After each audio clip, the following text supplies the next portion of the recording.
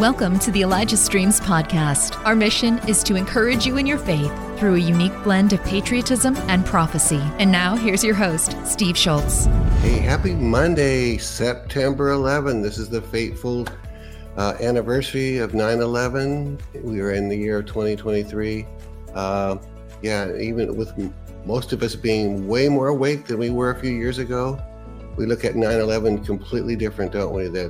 I'm one of those that believes it was an inside job, and we were even talking about it with our staff. There's so much suspicious things surrounding that. That's not what our show's about today, but if anybody wants to comment on that, I don't know. We're having Dr. Jan Halper-Hayes, I hope I'm saying that right, on. I'm looking forward to bringing her on in just a few minutes. We'll talk about any of that and crazy things. But anyway, there's a video that went viral that Dr. Jan was on the Great Britain News a few weeks back. And everyone's trying to get Dr. Jan on their program from what I can see. And so I'm one of those as well. So I'm going to find out what she has to say. Anyway, President Trump endorsed it with some comments. I'll even show you that here in a minute. But it's going to be very interesting to see what we're going to learn some stuff today. I know I am. So, all right. Before we bring in Dr. Jan, let's go ahead and run one of those clips for the well. So we got a new one that just came out today. So here we go with that. Every day, people in Africa are faced with an impossible decision. Dirty water or no water at all. No one should have to make that choice. Together, we can help by providing clean water wells. Donate online at elijahstreams.com/donate or mail a check today to Elijah Streams, 525 2nd Avenue Southwest, Suite 629, Albany, Oregon, 97321. Yeah, that's such a good clip and so right on. That's the real brown water that most of them have never drank anything other than that kind of water their entire lives. And they have to walk for miles in order to be able to drink that until you and I came along and gave them fresh water. So thank you so much for your support in that. All right, time to bring in Dr. Jan. So here we go with the episode of Prophets and Patriots. Here we go.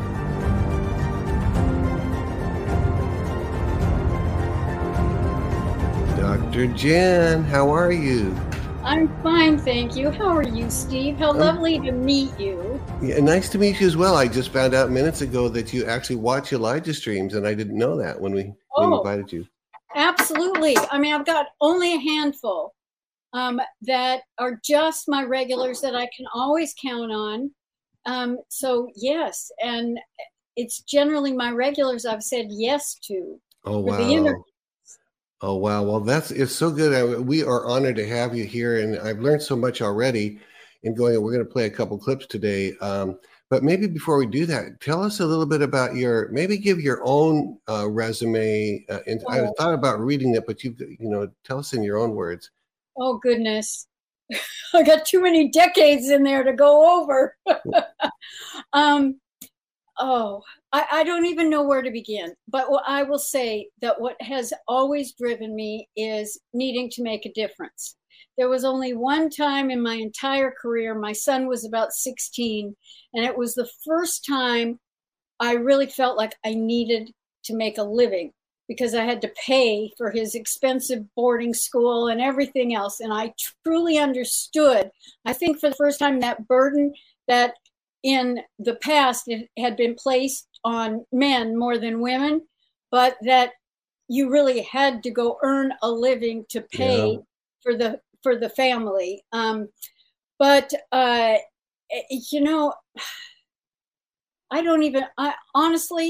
I don't know where to begin. How about if I sort of begin towards the end, and if anything else comes up early on? Sure. Yeah.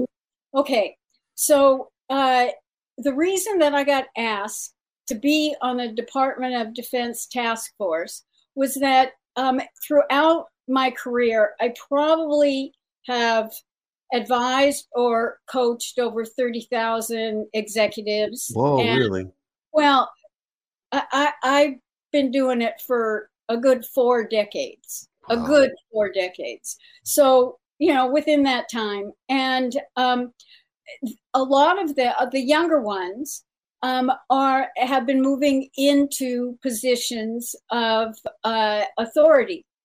And I not that I stayed in touch with a lot of them, but occasionally I get a call. Oh, I'm in this position. Can you come consult? Can you do this? Can you do that? And so that is literally how I was recruited, because Wow. I was known over the years.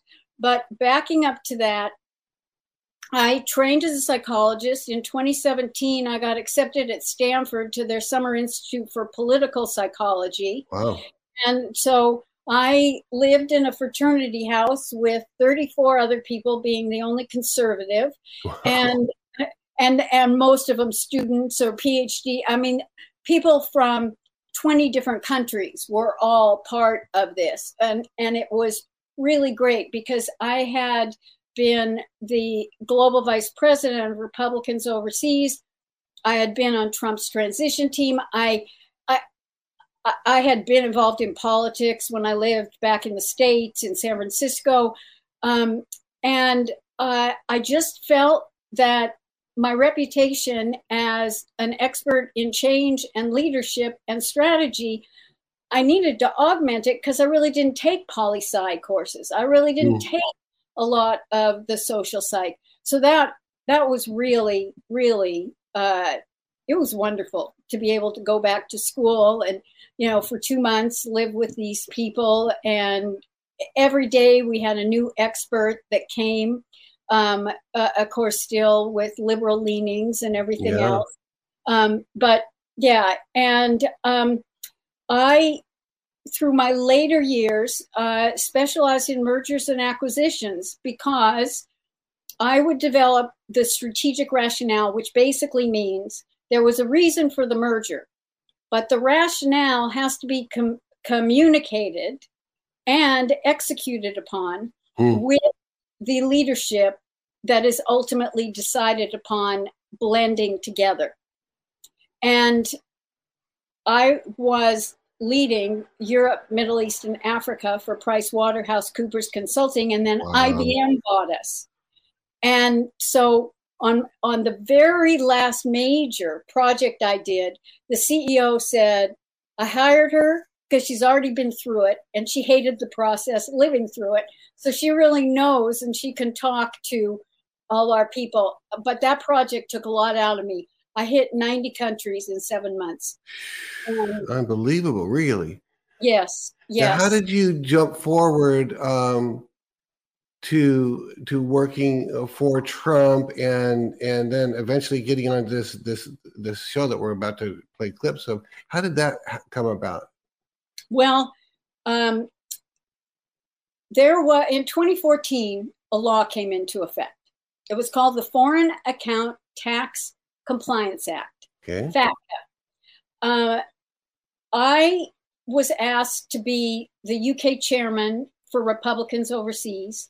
And then a few months later, they asked if I'd be the global VP, and I helped set up our 51 country chapters. We were all worried about this because we, other than Eritrea, we are the only nation where we're double taxed.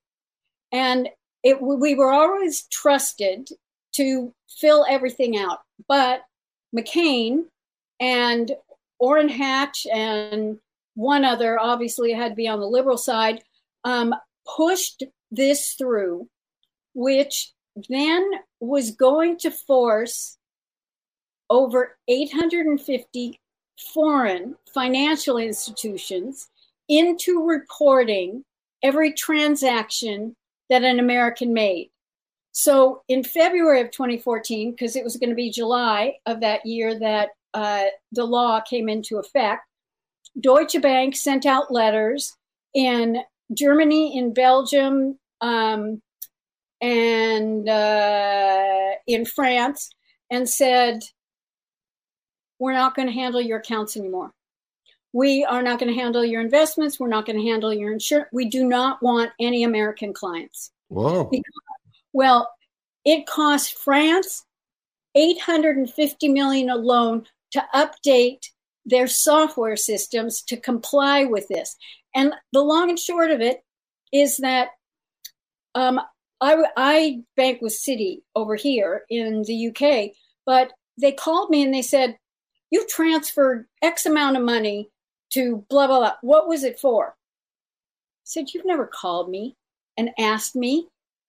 You know, I don't, well, we have to report all of this now. And when it is a larger sum, and I think it was a couple of $1,000s, and it went to an attorney. It went to an attorney in the U.S., you know. What business is it of theirs? It's unbelievable. Well, but after the first year that it was implemented, over 6,000 American citizens were forced to renounce their citizenship because if they lived abroad, if they wanted to refinance their mortgage and they were an American, they wouldn't be dealt with. And so, and over 20% of the mixed marriages, meaning a non-American, ended up in divorce because if you're married to a U.S. person and you aren't, you are still subjected to our tax system. And so it really became a horrible thing. So I got involved. We were determined to raise enough money to take it to the Supreme Court. We ended up with 10 plaintiffs. Senator Rand Paul was behind it. I mean, it was really wonderful. And then Trump got the nomination. And I had already had a few people that did the PR, because when I lived back in the States, I had been the management expert on the NBC Today show. I had a book that was bestseller. I'd done media. I was so happy not to be doing it. Yeah. And then Trump gets it, and I have 8 people, and I still don't have enough people to deal with all the interview requests. And so I got involved, and the rest is history, because I am well known to supporting Trump. Well known. And that's something in the UK too. So, well, here's what I want to do. You got this interview on Great Britain News. It sounds like you've been on before. I'm going to play the clip, okay, and then we're going to come back to it, because I'm watching the clock too. I want to make sure we have time to get some of this in. But I'm going to tell people a little bit what to watch for, because you're going to talk about 1871. We'll come back and talk about that. You're going to talk about Space Force that you mentioned, the Queen, and all these different things. Yep. And rather than show all the clip of the guy asking you questions in the interest of time, we're playing the clip of you answering questions. Okay, so people say, well, where's his questions? Well, we don't need his questions. We just want to know what you're telling. So with that in mind, this is like a 3.5 minute or something clip at the most. Let's play that, and then I'm going to come back and ask you about this here. So here we go. All right. Now let me say something about this 2020 election, is that Biden is the legitimate president, but he's the legitimate president of what is now the bankrupt U.S. corporation. And that was a treaty in 1871. Well, on September 12th, 2018, Trump created an executive order. Within that, he outlined in future elections any kind of foreign or domestic interference, specifically for the 2020 election. So we say, how did he know some of these things were going to happen? Election integrity on both sides of the aisle is tough. It's really tough. But what this has done is it's opened the door for Trump to present his case. Well, that's a good thing, isn't it? Because, what we see on this side of the pond is a very difficult situation where the legal system is politicised in the United States, which is abhorrent to us over here. So the fact that Trump can subpoena, some people saying it's a mistake by Jack Smith, but actually he can subpoena, the people can actually see evidence from both sides. That's a sensible move. Exactly. And it's a great mistake by Jack Smith that he's done that. Absolutely great. See, the thing is, think about Edward Snowden and all the information he had. Think about the fact that our military, our Department of Defense Space Force, if you think that they don't have the actual real results from the election, then you're fooling yourself. You know, I sit on a task force at the Department of Defense, and the thing is, they've got the goods. They've got the goods. And Trump knew that if he presented any of the goods early on, we'd have a civil war. That he really felt that the people needed to see how bad it could get. They made fun of him because they assumed he broke protocol and walked in front of the Queen. No, if you go back and look at it, you will see he looked at her. She gave a wave with her hand. He proceeded. She took a couple of steps. He stopped and he waited for her to join. That was an optic to tell us that he then was going to bankrupt the U.S. corporation because it was the Vatican, the Crown, and the U.S. that was part since 1871. And we were giving you our tax dollars. We were paying back. You know, forget this Tea Party and without taxation, without representation. We owed you a lot of money because you helped us in the Civil War. And so that is what Trump has now, he told the Queen, I'm ending this. We're dissolving this corporation. We're going to go back to being a republic and we'll all be separate. The Pope wasn't happy. You should find the picture of him visiting the Pope. It took 650 planes to remove our gold from the Vatican Bank. I'm not very happy about it, Jan, to be perfectly honest. We could do with your money at the minute. Keep it flowing, I say. Jan Halper-Hayes, really good to see you. Thank you very much indeed. You too. Listen, Melania looks like she's going to a funeral with the black. I know. She looks like they're totally intending. Now, I got to show this. Emily, put up that graphic real quick of what this is President Trump responding to this interview about Dr. Jan. It says, Dr. Jan Halper-Hayes is fantastic. Everybody has got to watch her interview on election fraud with the poor sap who got taken apart by her. Thank you, Don Jr., for putting this masterpiece out for the public to see. Witch hunt. So he was really, really endorsing it between the great interview and then that endorsement. This thing went crazy, but let's go back to the 1871. That is the star of the show today. Tell people what happened in 1871 with Ulysses S. Grant. So people go, what's that? Go ahead. Let me back up. Go ahead. And explain, because some people are still confused. The District of Columbia is not part of the United States of America. It is a foreign country unto itself. It has its own constitution.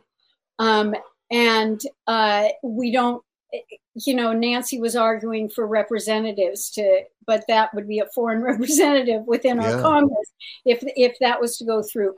The Vatican City is a sovereign entity unto itself. When the money laundering exposure of the Vatican Bank came out, the hands of the Italian government were tied because it would have violated the sovereignty of the Vatican. The Vatican City, then this goes all the way back to 1066. Whoa. William the Conqueror. So the Romans had built this city of London 1 mile square. And that's where all the financial people have their offices and everything. But William the Conqueror told the bankers back then that could be, in essence, a country unto itself. Wow. Okay. And that Britain, the crown, could not interfere. If the Queen, when she was alive, and now King Charles III, if they want to go to the City of London, they have to consult the Lord Mayor and get permission to come to enter the City of London. And when you say the City of London, you're talking about this 1 mile square or whatever? 1 mile square, yes. 1 mile square that is right within the financial center of the world. It's where the bankers from all over the world brought all of their offices and everything else, and they still are there. I mean, they're So what you have is these three sovereign nations, but the 1871 treaty came about because we owed France an enormous amount of money. Thanks for listening. The Elijah Streams podcast is made possible by donations like yours. To become a partner, go to ElijahStreams.com/give. And the Brits decided to come in, the bankers, they decided to come in and offer to help us. But that meant that a good portion of U.S. tax dollars would be going to Britain or to the bankers, to the cabal, every single year. And that is why we are not in control of our money. I'm not going to go into all of that about how the cabal's running us and, created the Federal Reserve, et cetera. I'll leave that for another time. And real quick on that one part, on a significant part of our tax dollars that goes to the IRS, you're saying has always been being sent to the bankers, to the cabal. Yes. I think it's one of the reasons that we're in so much debt. But they created the whole debt system. Yeah. Yeah, and so the 1871 treaty, which meant the U.S. was in charge of the military for this U.S. Crown Corporation. The finances was controlled by the bankers in the City of London, and the Vatican was the bank. And the Vatican, which everyone sees as only a religious institution, was the banker all these years, hundreds of years, 100 plus. And that picture that you showed, I just so love it. Have you ever seen Trump look happier? I have never seen him that abused. He was so happy. I mean, and his wife was playing a great part because she played like they looked like they're attending a funeral. The Pope is just, he's remorse. Oh man, he's so angry right now.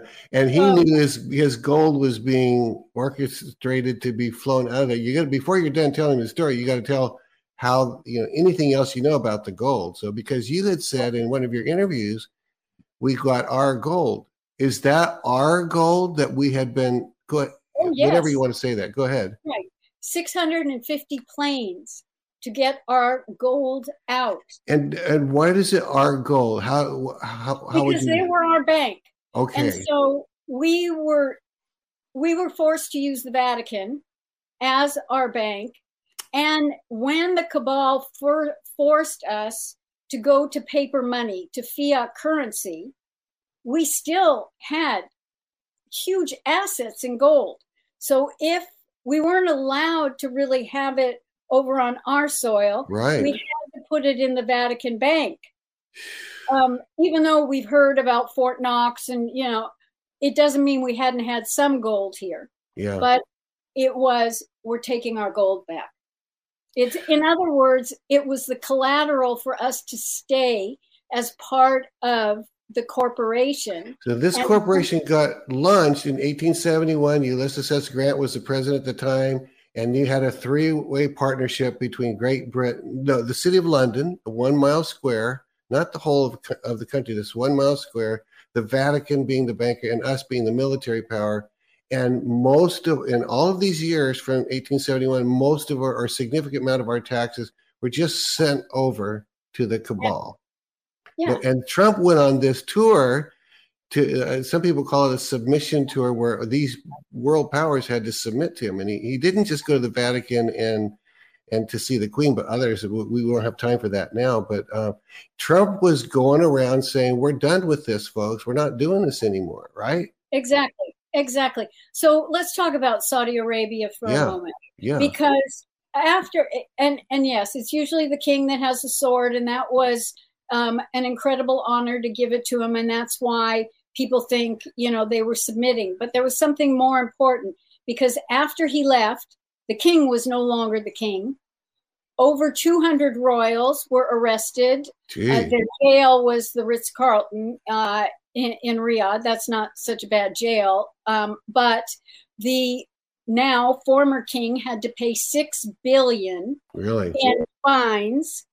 And what Trump did was he exposed all the child and human trafficking that was going on amongst the royals.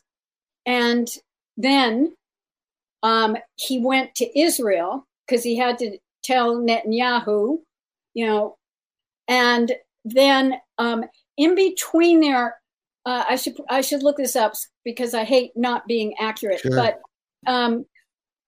he had either a NATO meeting or a G7 meeting in between, but he went to the Vatican. The Vatican was going to be the first place that he was going to let them know we're taking our money back. Wow, I love that. No more collateral. You don't have any power over us.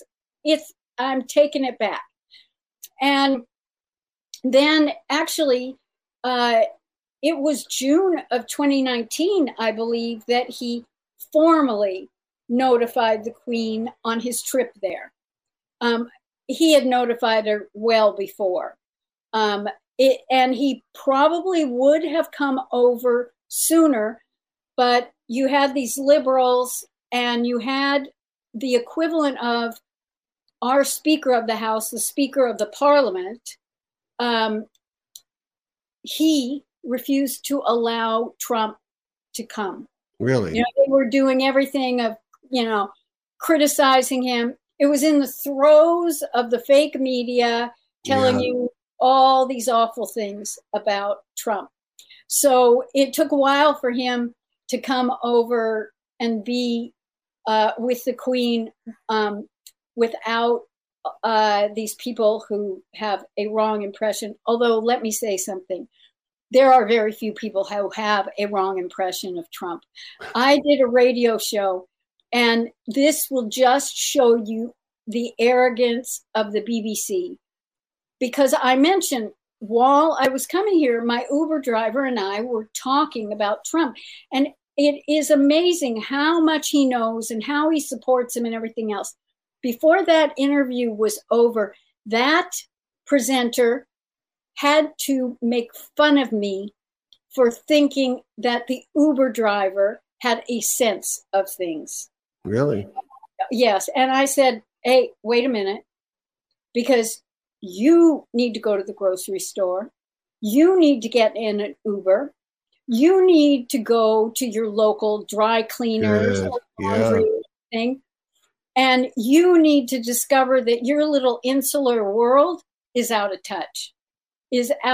And you don't like hearing that actually the everyday folk, which I trust them far more than I trust some educated person who pontificates and only listens to CNN or MSNBC.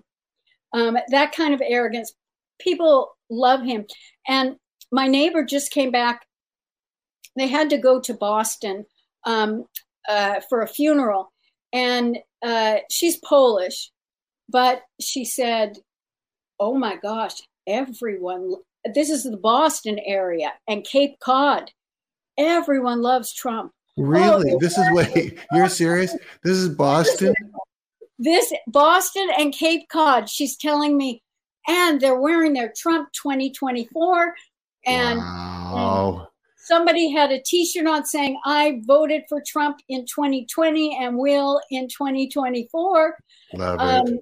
Yeah. And see, we need to be on the ground. In fact, a very good friend of mine, because I was very involved with the Republican National Committee because of my role with Republicans overseas. And there was a group of us that really believed that Trump was going to win the presidency. And about March of 2016, she said she got so depressed. She lived in DC and also actually represented the governor of Guam. And she asked her husband to just get out of DC, and they just had to get away.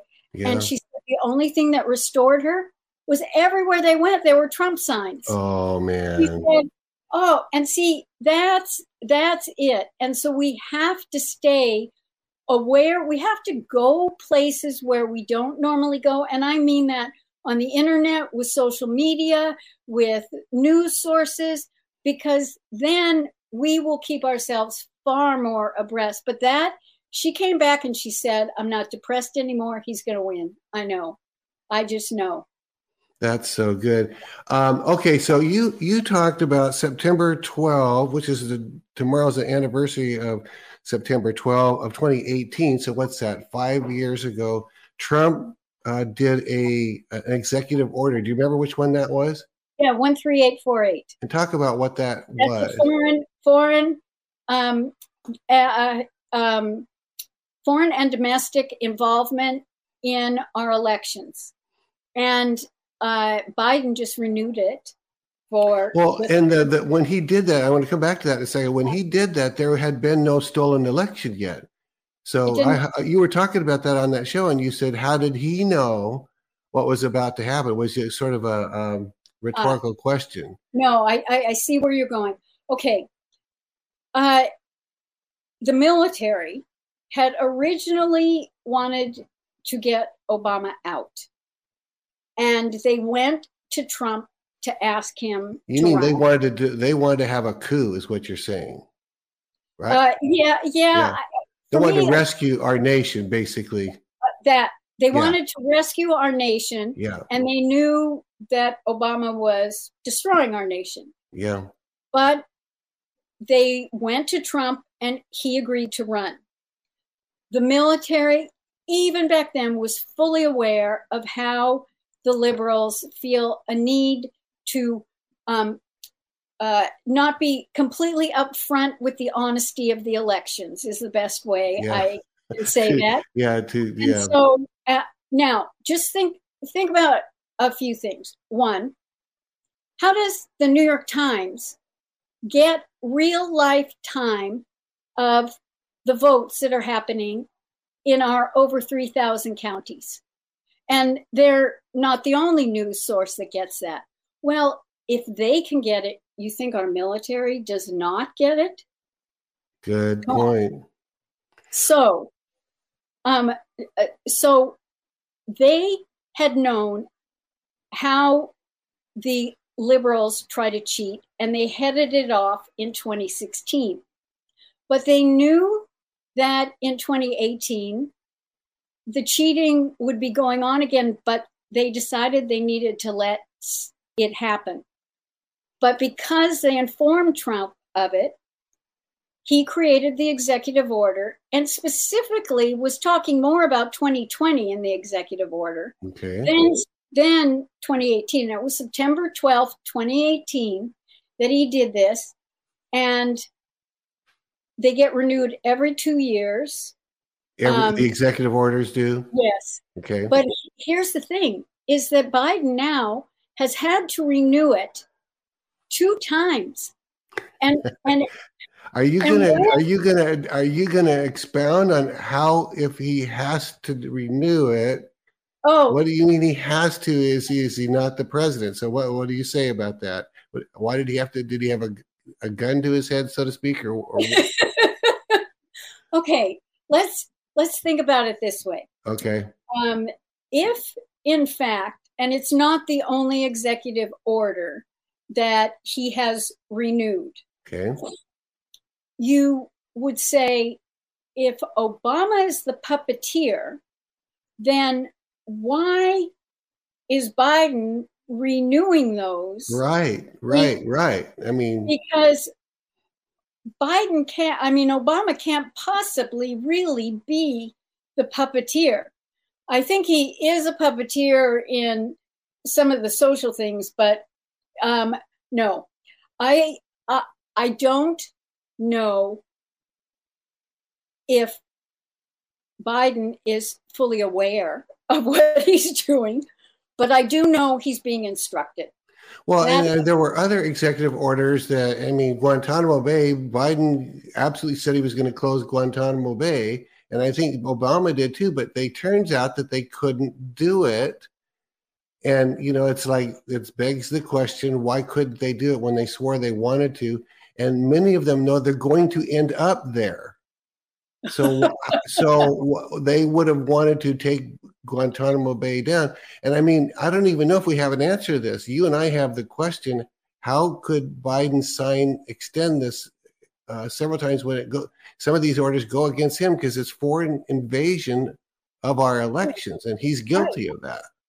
Well, and also with the national emergency and turning things over to the military, he just signed, he just renewed that executive order and delegated everything to the defense secretary. They have not let Biden into the Pentagon. Are you serious? I'm absolutely serious. I'm absolutely serious. And in the beginning, the mainstream media covered it, but of course they wouldn't mention anything now. But no, and I don't know any facts about who is Biden. Is this Biden? I mean, you look at the different pictures. We can have fun guessing. But in the end, we know that Trump's in charge with the military. He's the commander in chief. As Derek Johnson has explained to us so well, it was separated by the Supreme Court to be the federal job of presidency and commander in chief. And Dr. Jan, do you have any doubt in your mind whether Trump is the commander in chief or not? What would you say? Oh, no, I have no doubt in my mind. Okay. No doubt in my mind. And I have suggested to people that they get the book. It's a fiction book, but it's more than fiction, by Brigadier General A.J. Tata. A.J. Tata was number 3 at the Defense Department.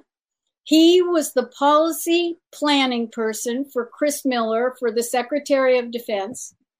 And this fiction book of Double Crossfire will give you so many clues to what is going on behind the scenes, because as we know, there are only 7 people besides those in the military that truly know what's in the PEDS. What is the plan, the Presidential Emergency Act document? So that's the PEDS you just mentioned, and then it's like a semi-secret plan that you're saying only 7 people know the details? The president and the military. And then, of course, the Secretary of Defense would need to know. So relevant non-military people that are still involved in the whole thing. But Double Crossfire, when you read it, and I think I read it in 2018. Really? I mean, yes. And especially with all we know now, I'm going back. I've given out so many copies. I have to order another one for myself. It's amazing. It's amazing what it'll clue you in on. Well, you said it's fiction, but it's not really. So did somebody in the know write that? A.J. Tata. A.J. Tata, who wrote it, the general, the Brigadier General, also writes fiction. And he's got a whole series of books. But this one, Double Crossfire, when you think about his role to be able to write that book. My goodness. While he was planning. If there's anyone that knows the inside details, it's A.J. Tata. Now, you, on that show, you talked about Space Force, and then you said if anybody thinks that, because all the communications from the military were all turned over, if I understand right, to Space Force, and when Trump first did that, I didn't have any clue that was part of a massive plan to safeguard everything. But so all of the communications, as I understand, go through Space Force. And then you said if people think that they don't know the actual election results, you're not paying attention or something like that. So do you feel like Space Force and the military that uses it absolutely knows who was elected and by what kind of exact margins? What would you say? It wasn't until maybe the past 6-8 months. Time goes so fast these days; it flies by so fast. So I will just say that sometime in the past 12 months was when every bit of communication in the military was then completely transferred to Space Force. Okay. But Space Force was originally to deal with cybersecurity and communications. but every other military outlet handle their own. Right. It now has been consolidated, which Space Force has a large installation on Maui, and they had gotten Maui, huh? Yes, and they had gotten word that there was a possible deep state attack. Help Elijah Streams continue to reach people around the world. All donations go toward making Elijah Streams and the Elijah Streams podcast possible. Visit ElijahStreams.com/give and become a partner today. They got everything out, and they were leaving the island because they thought, and they made it very public that they were doing that because they thought if the deep state or the evil ones were aware of that, then they wouldn't. Then they wouldn't attack. Right. But they struck anyway. And okay, so I didn't know we were going to cover this. So what would you say? I didn't know either. It just kind of here it is. So was it, in your view? In my view, it was an attack. It was a weapon of some sort of. Is that what you would say? Do your friends say that? What would you say about I have been told okay. that they used remote drones. Okay. With the weapons on them. Yes. Yes. And this would be like a directed energy weapon of some sort. Yes. And yet they left certain houses standing completely untouched. Completely. Yeah. The whole but here's the thing. Everyone's going, where's all these children? Yeah. And school hadn't started until the next day. Oh, okay. So I have heard suppositions that Space Force did a good job of getting all the children out. I heard the same thing. I heard this, although I don't think I heard Space Force connected to it, but I heard that they were rescued and the children were safe. Yeah. But those, the Patriot channels, you don't know if they're blowing smoke or if these are really, because some of them are actual, probably really close to intel that, because they know somebody who knows somebody. I don't know. But supposedly the kids are safe, which is very, very good news if it's true, right? Absolutely. They haven't found their bodies. They have, So do you happen to have any idea or even guesses why the white hats, Trump and the military, have not been able to take out those directed energy weapons? Why is it so hard to get at them? Any ideas or thoughts on that? Well, I think that really the objective is what they want is for them to expose the tools that they use. Yeah. Because if they don't use them, we don't know they have them. I see what you're saying. So it's the same thing as when people say, oh, I hope if Trump's president again, he'll pick better people for his administration. Boy, he picked duds. No, I completely disagree. He had to bring those people in because if he needed to clean up the swamp, he needed the swamp divers to be revealing to him their thinking and their actions. How else would he have really understood? He needed that opposition there. Yeah, he fired them when it was really time. Good. So that's really good. He knew exactly what he was doing. I'm trying to look at the time. We've got a 3-minute clip. I think I'll go ahead and play it because it's so good and it's got a bunch of your quotes, Dr. Jan. So I'm going to play that. It's like 3.5 minutes or something like that. And let's run that and then we'll talk about it. So here we go. All right.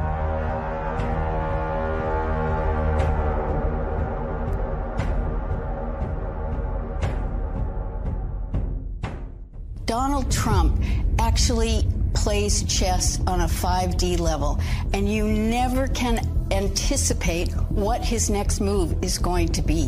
Dan Scavino, who handles his social media, keeps sending hints out to us. We get messages in circuitous ways. Trump's temperament is one of action. It's not, and it is no different than John F. Kennedy's. In terms of telling us things, optics, you better believe that he's very much a straight shooter in terms of actions that he's going to take or what he thinks needs to be done.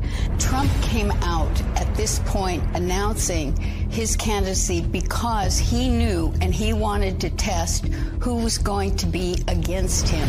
they said, oh, he suffered this incredible defeat. What we were working on was taking over school boards. We wanted to get Nancy Pelosi out. We wanted local councils. Yes, he had 23 out of 235 that didn't win their seats. Let me tell you what Trump has been doing, because it could be earlier than 2024 and not because the election will be overturned. Trump has been endorsing candidates in each of the different states. We're kind of fed up with the rhinos, which are Republicans in name only. And the other thing is that what people don't understand is that the U.S. is a republic. And in that, you have to think of it like we're 50 different countries. And so he wants to really support state legislatures and secretaries of state so that a lot of the problems that happened in 2020 can get cleared up. The prediction is we're going to take the House and the Senate.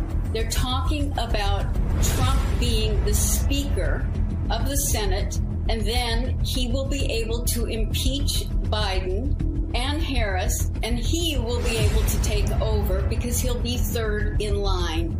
People want to recruit him to be the speaker. I'm not saying that that is Trump's plan, but the conservative people have been talking about that because the Speaker of the House does not have to be an elected official. They've made a huge, huge mistake with this one, because even though we thought what was going to happen was they were going to go after him for treason or sedition, but they did criminally charge him, but they didn't go to that extreme. As a result, he has due process, so he can subpoena people. You could go to Wikipedia and find Operation Mockingbird, that the CIA has been in there forever. Then Obama repealed the 1948 Smith-Mundt Act, which then permitted propaganda to be in broadcasting. It no longer said that it had to be credible. And so when he came out and said fake news, he warned us at the end of his speech that it is going to be very hard. The establishment, the media, the globalists are all going to come after. They're going to try to intimidate, but he needed to smoke them out. I really want people to understand that they need to go to other sources because the media will not tell you about his successes. Now that time for Trump to be Speaker of the House, that's kind of come and gone now. Is that past? Oh, yes. Yeah. Oh, yeah. Well before McCarthy. I think it was because so many didn't want McCarthy either. Yeah. But yeah. I had hoped that he would be Speaker, but if you don't have the Senate, it doesn't matter as much because if you impeach those two, they'd have to be finalized in the Senate, I think. You're absolutely right. It was a pipe dream, but it was worth talking about. Yeah, it absolutely was. Yeah. Now, you talked about Trump being a 5D chess player. I've heard the same thing. And do all of his contemporaries, do they see him the same way? They see he's just too brilliant? I mean, he's genius. He must be a tactical genius. He is. When Hillary was claiming, and as well as many others, that Trump didn't have the right temperament to be president, there were only 10 people at the time on his 2016 campaign, and I convinced Alan Cobb and Sam Clovis to get me to him because I wanted him to take the Presidential Temperament Assessment Tool. 42 presidents were analyzed with it. And so I wrote a 2-part article that was published in Breitbart about why his temperament was the perfect temperament for what the country needed. And let me just say, people think temperament and personality go together. No, your temperament is what you are born with. You're either action-oriented, you're detail-oriented, you're flighty, whatever. Your personality is often a result of that which happens around you, the world in which you live in, how you react, etc. But his temperament was very much like both Roosevelt's, JFK Jr., Lyndon Baines Johnson, Bill Clinton, Ronald Reagan. They all those were, and he is a man of action. You know, one of the people close to JFK Jr. had said, don't talk to him about anything of yesterday or of tomorrow. He only focuses on the critical issues of what needs to happen now. Really? That's good. That's good to hear that. That's interesting. Which also made me realize, because I really tried to understand the liberals and how their mind works. And I don't know if I'll ever achieve that, but I do make a really good effort at it every day. But if at Disney World, which that's bigger than Disneyland, and I grew up around Disneyland. Yeah. My high school graduation night from midnight to 6 there it was. Yeah. Was there, you know, but Disney World, actually Disneyland can fit into the parking lot at Disney World. That's how much smaller it is. But okay, so if the conservatives and the liberals were at Disney World together, you would find the conservatives on Main Street, in Frontierland, and in Adventureland. But you'd have to go to Tomorrowland and Fantasyland to find those liberals. That's good. Hey, that's a perfect metaphor, isn't it? Yeah. Well, I mean, I always just say liberals they just want two things, power and control. I mean, that's a totally different category, I think. But, you know. They want the world to be as they think it should be, according to their ideals, which is also why they're delusional, because they think subjectively as opposed to any kind of rationality. And they go along with the herd. And if you don't conform, they're almost like modern day Puritans that are self-righteous, punitive, and demanding almost in a Soviet structure that you have to have the correct thinking. Well, if any of them were my patients, I would be looking at what makes them so afraid of life. Really? Really? Yeah. Well, that's where, I mean, you have a closed mind. You don't want new information coming in, because if you have this framework and you hold on to this framework, then you think that that is keeping you secure. And it's why anything outside of that realm that comes at them triggers them. I mean, I feel so bad for these, whenever it started, the safe spaces in universities. And I think that it is a tragedy, because those, at least professors of psychology, should know better. But the fact that they cater to those who claim to be triggered means they're not building the most important qualities in their character, which is the ability to deal with adversity and being resilient. Oh, good. You can fall down, and if you're going to cry about it, somebody didn't teach you the right way to deal with those knocks, to get right back up. Just as when I was little, it was always, if you fall off the horse, you get right back on. If you fall off the bike, you get right back on. If you fall down 7 times, get up 8. You know, it's like, exactly. And Trump's lately, he keeps preaching and speaking on don't quit, never, never, never. It's kind of a Churchill approach. Don't quit, don't quit. And that's, we're so lucky to have him. Not lucky, fortunate. Thank you, Jesus. You know, I agree. And let me ask you about Trump came down in 2015 in the escalator, and that's his famous entry in it. Was this plan in effect by the time he came down the escalator? Do you know? Oh yeah. You can go back to his either 1999 or 1998 interview with Tim Russert. Okay. Yeah. All right. It's a good 25-minute interview. And in there, he had joined the Reform Party because he was fed up with the Republicans. Yeah. In fact, I think he took out a full-page ad, Really? But there was talk of him running for president then. And Tim Russert asked him, and he said, I'll only run if I know I can win. And that was 14 years before, 15 years before. Wow. Yeah, I saw him on an Oprah interview. That he was a fairly famous one too, and they said, "Will you run?" He said, "Only if I have to." And I thought, well, he clearly knows he would win if he won, but he said He said, "I would only run if I have to, if because there's no other way." And I thought that's interesting because it felt refreshing to hear him say it. Like, well, Rona Barrett. Do you remember Rona Barrett, the gossip columnist? Yeah. Okay, that was one of the very first interviews, 1980, and this was, he kind of came into light because he fixed the Woolman ice rink in Central Park. Right, really fast. Yes, yeah.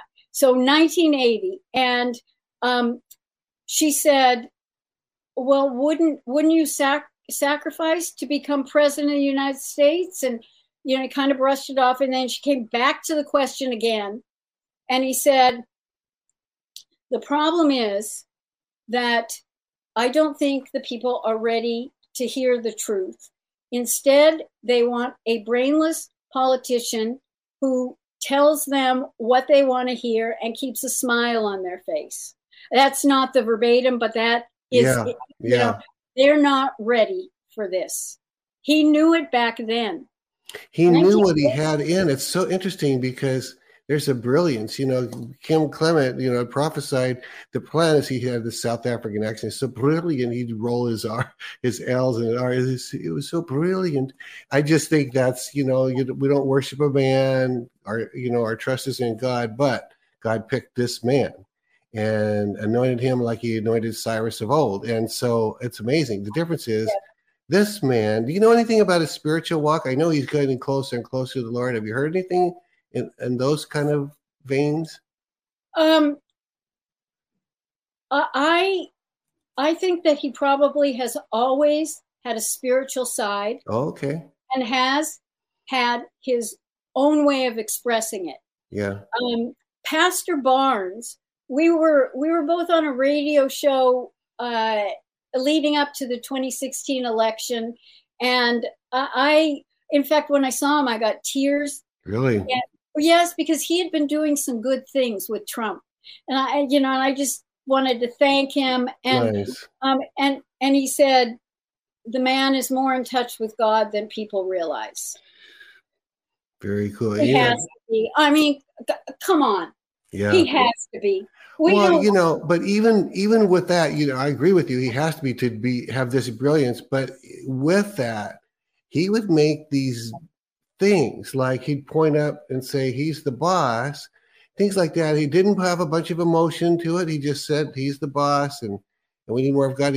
I've seen some of sermons from a few years ago I think when he was running. It may have been when he was rerunning, but By the way, let's talk about that for a minute. These closing minutes. What is it your understanding, Jan, that when he saw 2020 coming, we're working a plan. He's working a plan since before 2015. So this is my question: did he know he was going to win overwhelmingly, and at the same time, did he know he was going to let them steal it to begin with, because he had to work out this plan? Yes, absolutely. He knew that because they started a year before the 2020 election saying, oh, if he loses, he won't leave the White House. Well, he was going to leave the White House. He knew that if he, in fact, tried to even show the receipts at the time or just after the 2020 election, no one would have listened to him. The media would have just massacred him. Mm-hmm. Democrats would have had so much fun with it. But the biggest fear from the military standpoint, because they hadn't gotten rid of the moneyed people that fund the activists and the rioters and everything else, they were too afraid of a civil war. Yeah.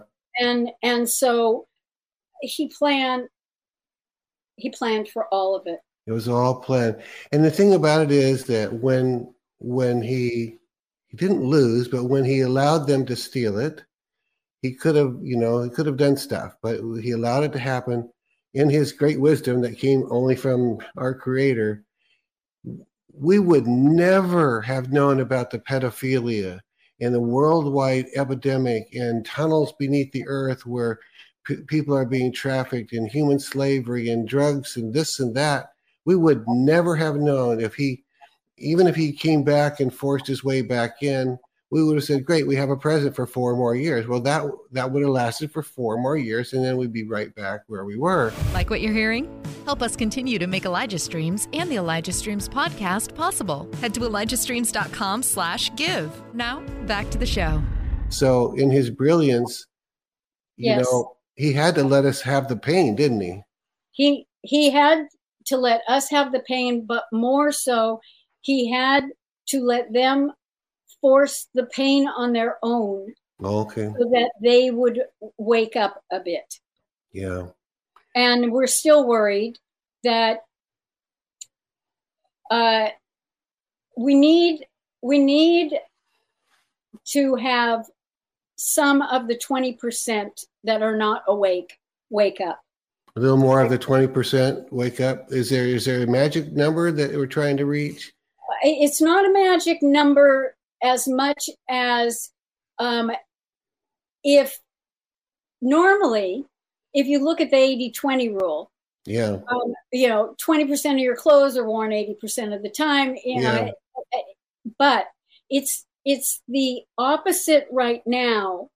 You need a larger portion of people who are awake, because we can't get rid of all the evil people. And when you look at what just the few evil activists who have been funded, the damage that they have done, we need to keep on reducing that and reducing the people that are funding them, the NGOs, and to be able to deal with that so that we don't. And what do you think the answer is on waking those some more? Let's say it's 5% more, or another fourth of, not 5%, another 5% of the total. So get it to 85 to just make up a number. What needs to be done to wake up the next 5 to 7%? Well, I'm struggling with that right now, Steve. Okay. I really am. And I'll tell you why. One is that they will not take in new information if, in fact, someone else, even if you go on the internet to fact check 1871, right, they're lying all about it. Right. They're totally denying all those facts. And so somebody went there and on my LinkedIn really came after me. 35 people went back after her and tried to explain things to her and finally gave up. They couldn't get through to her. So what we're dealing with is such a closed-mindedness that we're trying to figure out who could influence them and what that influence could be. So it could be a who, it could be a what. Could be what. And is it going to be a financial crash that's going to make them wait? Well, right, something that's so painful like a financial crash, or the real threat of a foreign invasion. I think Robin Bullock talked about that there are certain people that they're so asleep. And this was something that was studied. It might have been in those books that Obama studied, and that people can become so demoralized or so set in their way that you can show them in black and white or color, and they won't believe you, even though you literally show them. And his comment was, the only thing that will change that is a foreign invasion. And then his answer to that was, and so therefore God's going to invade.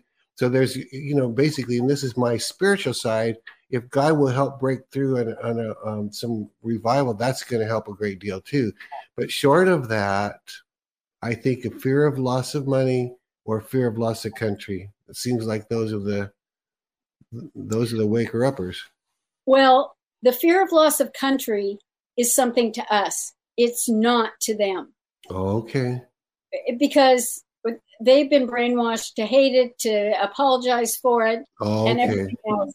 It has to be something that hits them personally. Yeah. And what hits you better than a financial crash? You can't Yeah. get your money.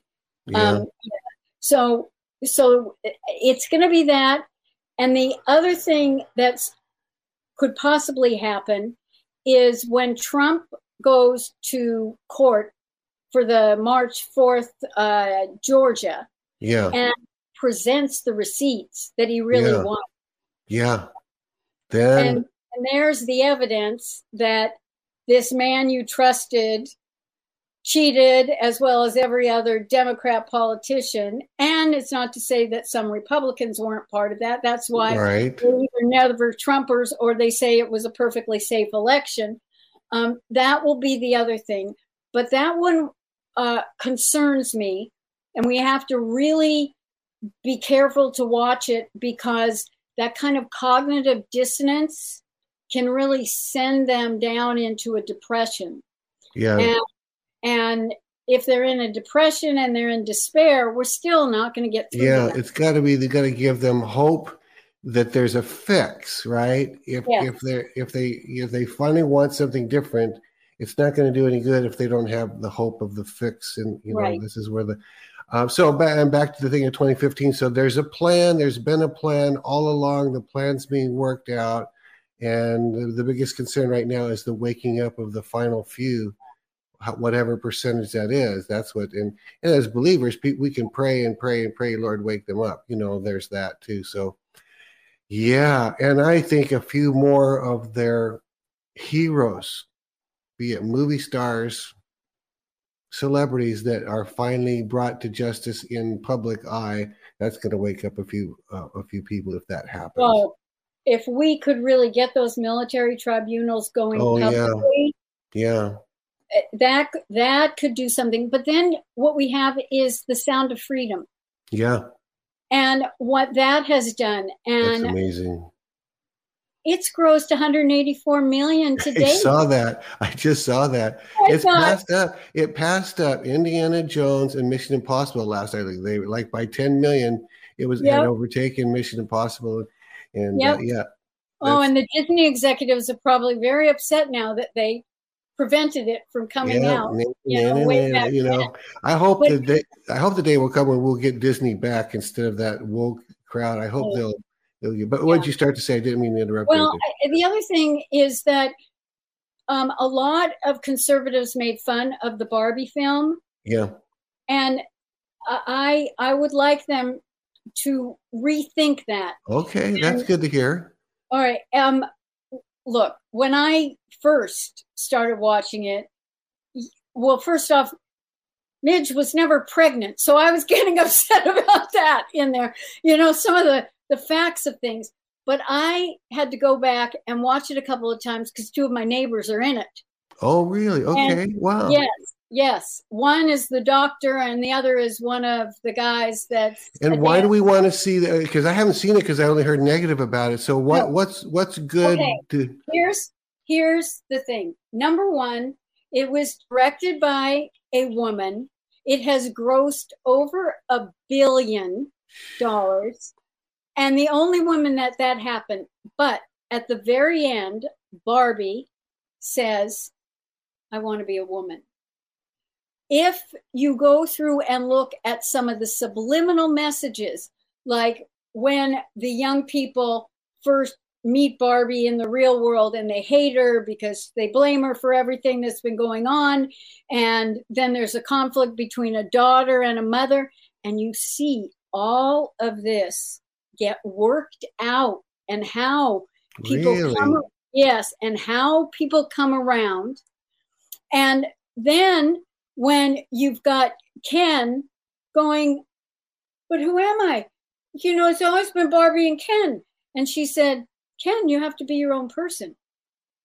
It's those subliminal messages. That's interesting, Jan. Yes. That's really interesting. So, okay, well, now I may have to go see it. I mean, I don't heard negative. So, yeah. So you think we should see that one then? Yes, go see it and really look at the dynamics that are going on the specific issues that come up. So and then good. when I don't want to ruin the film for you, but No, I'll that's give all right. you clues. And when Ken follows Barbie to the real world, and he comes back to Barbie Land and tries to turn it into a male-dominated environment, you have to see how that is dealt with as well. Interesting. Wow. Yeah. Yes. Wow. So surprised. I wanted. Did you feel like the writers were intending to do that on purpose? I do. I really do. Very interesting. Well, Jan, anything else you want to tell the people before we close that we haven't covered today that you think would help encourage or whatever? Yes. One, give up any expectations of how you thought things were supposed to happen, because certain people told us, well, there'll be an arrest, or there's going to be this, or this is going to happen on this day, or anything else. That's good, yeah. And the fact is that we all, when we're given that information, create scripts in our mind. And we think about how it's all going to get acted out. But your script's different from my script. And I only came to this realization after my hopium depression of 2020 and my hopium depression of 2022. And I realized, okay, yes, I want to see justice served. Out of anything, I want to see justice served. What I need to do is realize, and it never became more true to me, of let go and let God. Wow. True. I mean, I've heard those words, I've said those words, but it was let go and let God. And then what I needed to do was, instead of focusing on what certain people that I listened to said and it didn't happen or whatever, I realized that gratitude is the highest spiritual form. And that instead of trying to get something out of them, I needed to be grateful for every messenger from God that was coming my way to help me make sense of things, and to be able to sit when some sense isn't clear yet. Yeah. So I would say, get rid of your script, get rid of your expectations, then you won't be a subject of hopium. Yeah. You look at the signs. When Biden had said, I don't think we're going to have any more military equipment. We're running out of our military equipment.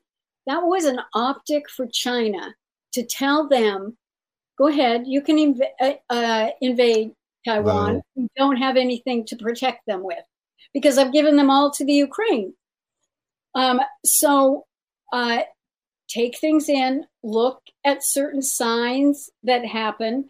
The mainstream media just told us that a teacher in Georgia was fired because she read a transgender book. Not because she didn't read it, it was because she read it. Then in Illinois, an art teacher was fired because they finally went to his social media and saw that, or maybe it's a he, her, or whatever they are, and was talking about the violence that he thinks about. And I mean, we're told that they check social media before they hire, but evidently in this case they didn't. But the mainstream media told us about this as well.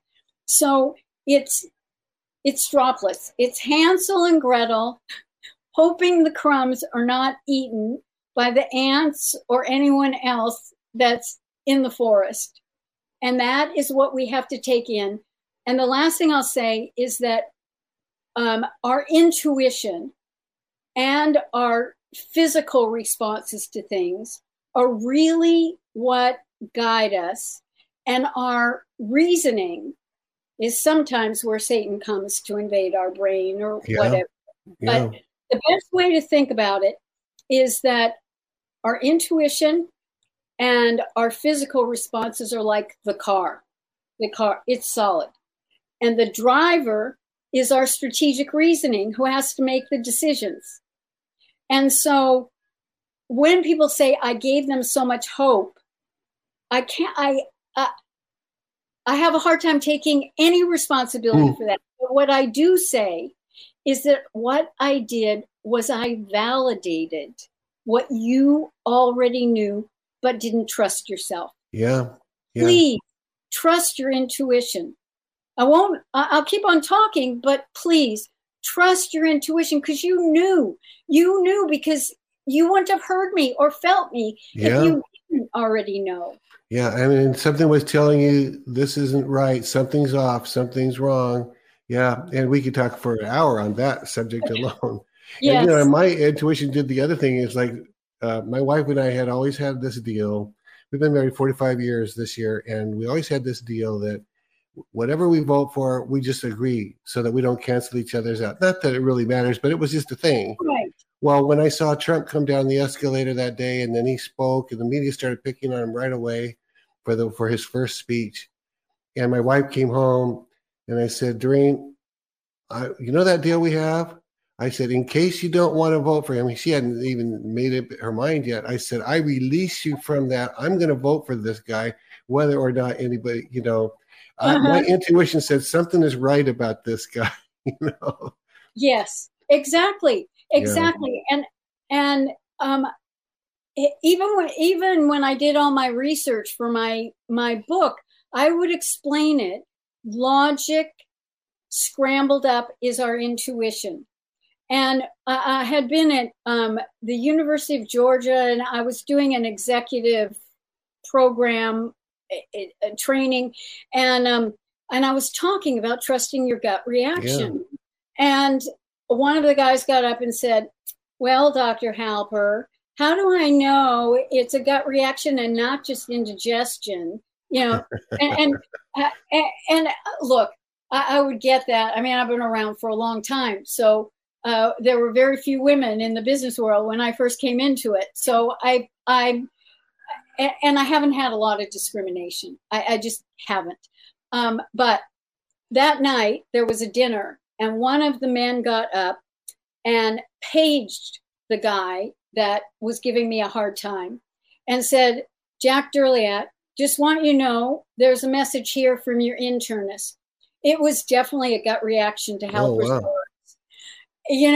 And it's to watch. So that was a start of it evolving, that men were going to trust their gut reaction.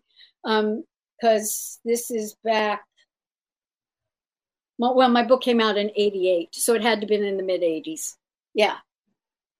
Good stuff. Well, Dr. Jan, I appreciate it. It's a pleasure. It's been a pleasure, total pleasure. And I hope we can do this again when we get to next chapters and things you want to talk about. Let's get you back on here and give us an update, and it can be everything from things you know and things you've heard and things you feel, just like you're talking about your gut reaction. Quick reminder, everybody, Johnny Enno will be with us tomorrow, so don't miss that. So I appreciate it very much. If people do, if you didn't pay attention, you're in UK. So what time is it UK time right now? 2021. Which is what? 8:21. Sorry. 8:21. Yeah, my wife knows that because she's a nurse, or has been a nurse. She's not. Yes. Yeah, so you've been, we started this at like 6 a.m, or you were probably here getting ready by about 6 a.m. your time or something like that. Well, I appreciate it. I work U.S. hours.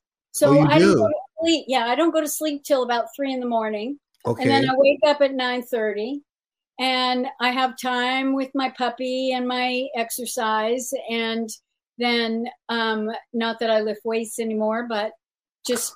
Yeah, did we even say that online? We were going to say, I was going to tell people what was it you have in your past.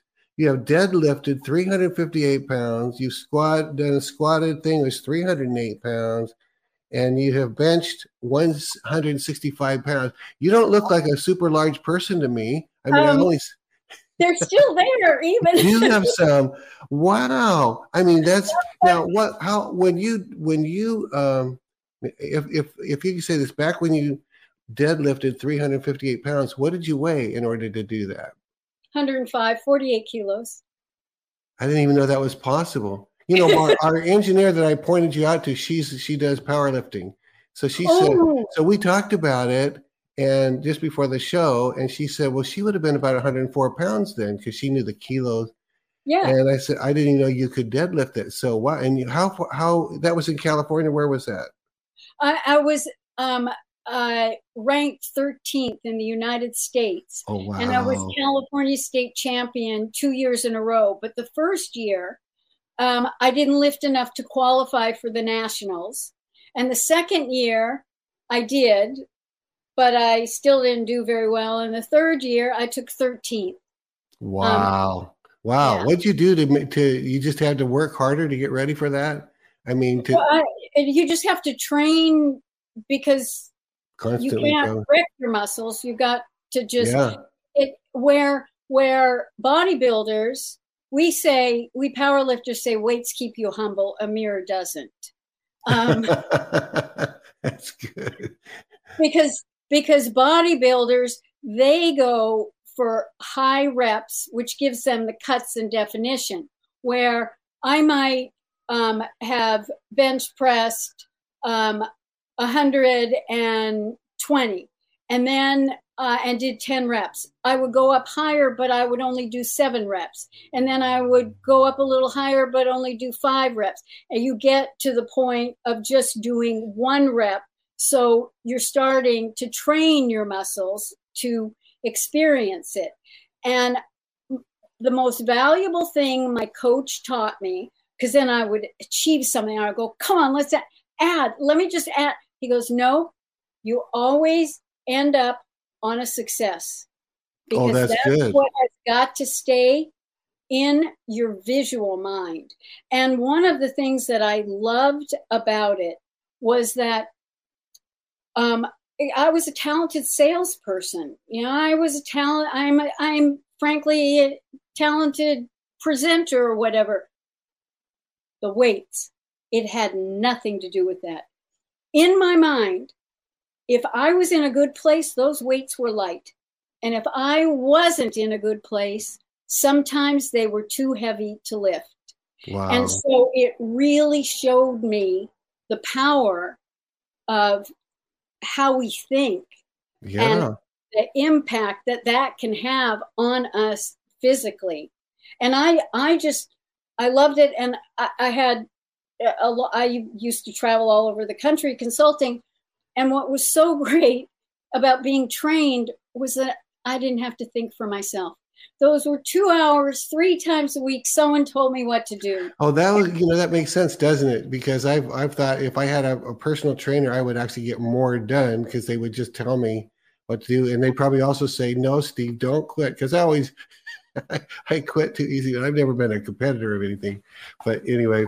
Well, you don't have to be a competitor. What you want someone is to just be there cheering you on. I'll never forget when my friends came to my first competition that happened to have been in San Francisco, and the power of hearing their voices from the audience just helped me.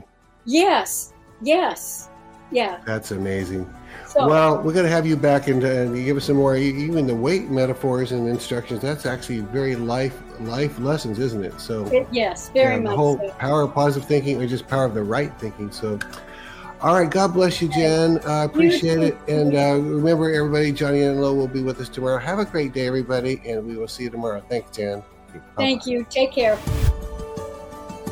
This has been Elijah Streams. Thanks for listening. For more episodes like this, you can listen to the Elijah Streams podcast at ElijahStreams.com, on Apple, Google, and Spotify.